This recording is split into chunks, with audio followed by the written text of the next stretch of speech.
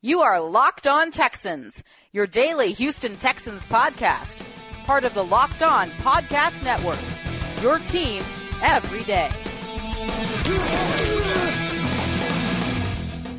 In today's show, we've got the near impossible path a new Texans tight end took to the NFL. We dissect the Pro Football Focus defensive player grades from the first preseason game, and I'll go one-on-one with special teams ace Johnson Batamosi. Welcome aboard, everybody. I'm Robert Land from the Houston Sports Talk podcast, along with co-host Brian Patterson from Fansided's houseofhouston.com. Thanks for diving into Locked On Texans, your best daily source of Texans news, views, and interviews. And first, let's hit some minor news. Tight end Giovanni Robinson was activated from the PUP list. And Brian, do you know his story? Because it's pretty cool. Please let me know about this story. Please endear me in regard to, we've been listening to a lot of stories as of late. So lay it on me. I'd love to know. All right, this is a good one. Giovanni is a Jamaican-born former college and pro basketball player who hasn't played in a football game since his high school days in North Carolina. Only played 1 year in high school where he had a grand total of 1 reception as a skinny 6'2" receiver. He's 6'7", 240 now. After not playing basketball in high school, he played college basketball at NC State and Barry University before one pro season in Italy. Now check this out. He started out at North Carolina Central, where he was a regular non-athlete student, just a regular old student.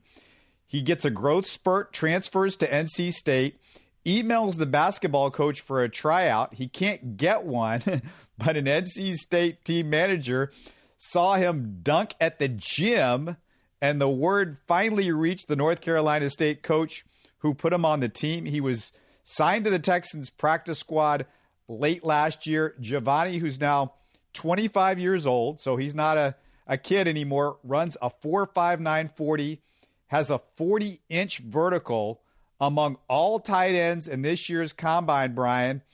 His 40 would be the third best, and his vertical would be the second best. He grew up running track, playing cricket, rugby, and soccer in Jamaica. That's a story right there. Yes, it is. My goodness. And it's one that you just want to root for, for its success. Just like with we were talking about Bray yesterday. This is a guy that, he was trying his hardest to get onto the team. He didn't get his opportunity, until, he kept knocking on doors and being persistent. And then he got his way in there. And he's now on, an NFL roster trying to make the team. He's fighting that battle again. Who knows if he's going to be able to do that. But if he can do more than one thing, he's got a shot. But we've got a heck of a lot of tight ends right now, so it's going to be an uphill battle for him. But I just love the story. Yeah, it looks like a practice squad guy. It looks like somebody they're going to hold on to for a while, but you never know. And it's just it's remarkable that this is a guy with 1 reception total in his life in high school and college, didn't play college ball at all, was a basketball player. But this is obviously a kid with tons of heart. And just to do what he was able to do and get on a college basketball team after not being a scholarship player to start off his career, it's just is remarkable. But, hey, we got some Pro Football Focus defensive player grades, Brian, to get to. And let's hear what you got. Anything interesting that you found when you were rifling through all the defensive player grades? Oh, let's get started. So your top performer is going to be Dylan Cole. He had a 95.3. You guys shouldn't be too surprised about that because he's been playing really well. He played up into his injury last season, where he was actually running in for an interception. So that's the case there. Josh Thorne's right behind him with a 91.6. And Yufamba Kamalu with an 89.9. Those are your top performers, top 3. They're in another echelon in terms of how they are, performing against the Chiefs. So they're looking good. Let's talk about guys that are underperforming. The lowest grade out of the defense, and it's going to be a doozy. It's 3rd-round pick Justin Reed. He had a 37.3. The guy only took, as far as his snaps, he took 16 snaps. 13 of them were in coverage, and he was able to garner that grade, which is certainly not good to see. Let's talk about some of the other rookies, like a sixth-round pick, Peter Colombai. He had a 51.4, which is not bad, but not great either. Kareem Jackson, he got 13 snaps in coverage, 16 total snaps at free safety, 48.9. So he's getting adjusted to the position as well. How's Kevin Johnson doing? Kevin Johnson's doing a lot better. He had a 58.1 against the Chiefs. This guy was hovering around 30, 40 for pretty much most of the season when he was healthy. So it goes to show that there is some improvement, but there's a lot more room for him to get even better. I want to see Kevin Johnson rise up on this list. There's plenty of opportunity for him there. Angelo Blackson, a favorite of mine. I don't know if he's going to have an opportunity to make this team. I hope he does. I just love his explosiveness. He had a 64.7. And your boy, Treston Decoud, 66.8. He took 30 snaps, 21 of them in coverage, and he had a 66.8. So, looking good so far. Free agents, Aaron Colvin, 68.4. So, that's not great, but good. Darius Kilgo in for DJ Reader, who pretty much had, the time off because he's a starter. Kilgo is his backup. He had a 69.9, so pretty decent for him as well. One more guy I want to mention is Duke Ejiofor, 75.7. He was the sixth highest performer as far as defense. Top pass rusher, Dylan Cole, 97.9. Top tackler, Keenan Gilchrist. He had some moments there I saw throughout the game. This guy's got an outside shot to make the team. He had an 83.1 tackling grade. And the best run defender was Nick Thurman. He had a lot of time toward the end of the game. He was able to get that score up. That's a 76.4.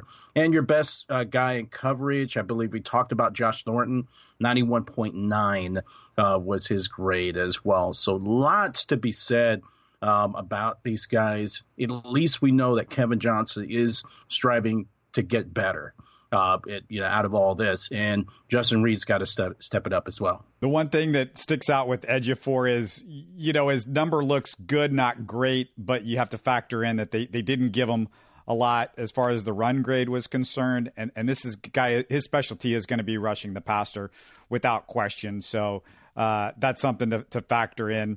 Justin Reed, like you said, terrible grade, but only on 16 snaps. That's a big thing to look at. I mean, he just didn't have a whole lot of chance to get into a groove to prove himself. Maybe I'm looking through my Justin Reed rose-colored glasses, but I want to see the guy do well, and I think he's got some real skill. So it's going to take him a little bit to get acclimated. It's real interesting though when you look at the rest of the safety battle, because Decoud and Corey Moore, who they're going to be fighting maybe for a roster spot. I don't know if they're going to keep both of these guys. Maybe they will, but their grades are really, really close. They're very similar. None of them stuck out in a bad way, and neither one of them stuck out in a good way. Those are, I guess, the biggest observations that I had. And your boy D Virgin, I don't know, Brian. The numbers don't still look that good to me. I don't know if he's going to make this team. I mean, he might be on the practice squad if he's still eligible to do that again. Yeah, I think his best shot is to continue to, stick it on special teams, because he was the third highest performer on special teams, right behind Troy Maine Pope and Brian Peters. So, that might be his opportunity there to make this team. But as far as on the defensive end, yeah, it wasn't looking good for him. He had a 47.3. In fact, he had one of the worst grades in terms of his tackling. His tackling was god awful. We saw it. He let I forget the name of the guy, the receiver that got in for the touchdown. I think his last name is Robinson, if I'm not mistaken.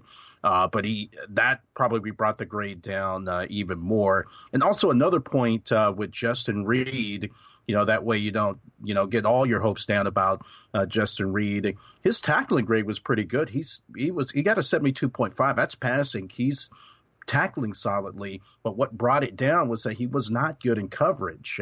he as far as the grade that he got in coverage was a 41.7. So that's got to come up. But pretty much all of his other grades are pretty close to solid. But yeah, he's got to get better at that off just 16 snaps. Yeah, no, and there was 2 completions against him. I remember them very well. They were over 10 yards against him as well. We're next up. We want to get to this Johnson Bottamosi conversation that I had with him, and you're going to want to hear that. It's good stuff. Locked On NFL has become Locked On NFL of Experts. So if you love Locked On NFL and you want to get a little bit more information, Matt Williamson hosts Locked On NFL. He's got a brand new lineup every Monday. It will be the Locked On Local Experts on the biggest stories of the day on Monday. And then Mike Renner from Pro Football Focus will join every Wednesday. We're talking Pro Football Focus in this show. And then ESPN's amazing Mike Sando joins in on Thursday. Be sure to follow Locked On NFL on iTunes and Google Podcasts to get this amazing content. Out of Texans training camp with Johnson Bottamosi. And first of all, tell me a little bit about what the experience was like at the Super Bowl. Not necessarily the game itself, but just that whole couple of weeks. I mean, what is that like leading up to the game, and what do you remember about like moments from the game, maybe both on the field and off the field? Well, more than a game, it's just a special process. Just finishing the year, knowing you got a shot, you're going into the playoffs, and just working every week, knowing like this could be the last week. It's like a tournament, and so it's great because your family gets to be there and all eyes are on you. But it's exciting. You've done a little work also. I want to ask you about Football Without Borders. Tell me what that's all about, and maybe some of the memories that you've taken away from that. So AFWB, American Football Without Borders, is me and some of my former teammates. We travel around the world and teach football camps, and it's kind of a humanitarian aspect to it as well. We go to orphanages and schools and get to know wherever we are, the community, and kind of immerse ourselves in the culture. So it's fun, but we also do some really, really good stuff too. You've gone all over the world with that. I mean, how many countries? Name some of the countries that you've been there. Wow. Been to mainland China, Brazil, Istanbul. Istanbul's a city. Turkey. We've been to Egypt. We've been to Finland, and we were just in Portugal. Does it change the way you look at the world? Does it change your perspective? It gives you a little bit of a wider perspective, traveling a little bit. You get talk to different people, see how different people do things, different cultures, different religions, and how people work together. So it's fun. You've got sort of an international flavor yourself from Nigeria. You come to Houston, and the biggest hero, one of the biggest sports heroes here is Akeem Olajuwon. Yeah. Is it special to be in Houston knowing that he's such a big deal here? It absolutely is, and he's just not a sports hero here. He's a sports hero around the world. He's like one of the godfathers for Nigerians playing sports. And so I've actually met him. I was at a Rockets game and I got the opportunity to meet him, and that blew my mind. It's like I'm looking at a superhero. So. Did you get a chance to talk to him? Yeah, Did you have anything to say? What did he say to you? A little bit, and he's welcoming. He's warm. He's willing to talk. He's also, I felt like a child standing next to him. So it was pretty cool deal. Are you old enough to remember him play? I am. I mean, in my early years, my parents talked about him, and my community and our church and stuff. They would mention his name, him, and the Nigerian Nightmare. So yeah. Let me ask you about the Texans, and special teams has been your real bread and butter. What makes a great special teams player? What is the secret to that? Well, I think everybody's different. There's a lot of great special teams players who have different intangibles, different body types, etc. But I think the biggest part is a willingness to do it, and also you got to put effort in, and that's the minimum. And then whatever you're good at, you got to just be very good at it. If you're fast, you got to be fast. If you're quick, you got to be quick. If you're strong, you got to put pressure on people with your strength. So I don't think there's a secret. It just kind of it starts with the willingness to do it. Last year, of course, you were on the Patriots. Your coach is Coach Seeley. He coached with Bill Belichick as part of 3 Super Bowl championships. Does that bring a special camaraderie that you have with him? Do you have a connection with him a little bit because of all that? Coach Seeley's coached in a lot of places. Coach Cornell is also coached in a lot of places, and we have some people in the front office and on the field who were there as well. And you kind of learn something from everywhere you are. I've learned stuff from there, and I was in Cleveland, I was in Detroit, I've been a couple different places, and I'm sure as coaches they've learned stuff from the different teams that they've been on and different coaches they've coached with. So it's just a part of the journey, and I'm applying what I've learned now and hoping to learn some more stuff. So. Last thing, you have been a part of a Super Bowl team with the Patriots. You see what's going on here in Houston. You see the amount of talent that is here. How does this compare to your experience last year and what the team was like and their goals? And kind of, do you feel like this is a team that can really go to the Super Bowl? Does it have that kind of talent and that kind of drive? I absolutely do, but you never know until you know. We're still working through training camp. We got to get on the field and beat the Patriots. So we'll start there. Thanks so much. Appreciate the time. Yep.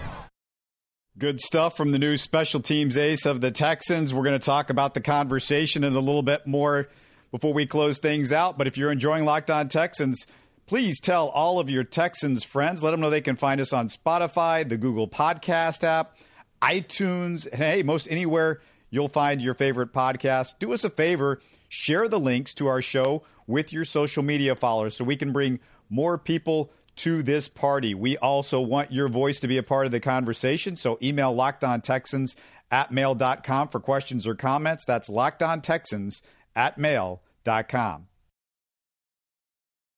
All right, Brian, you heard Johnson Bottamosi, and I tell you what, I could have talked to him for another 10 or 15 minutes. He's an extremely interesting guy. There's so much more to his background, to what he's been involved with outside of football.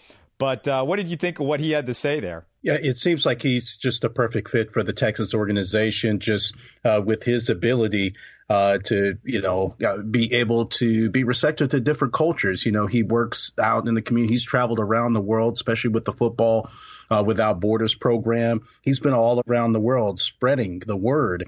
And he's just going to be in terms of a cultural and a emotional personality fit, he'll be just fine. We'll see how much of a fit he is as far as physically with his traits, the reason why he's here. Because, again, he was one of as far as his Pro Football Focus rating with special teams, he wasn't even near the top.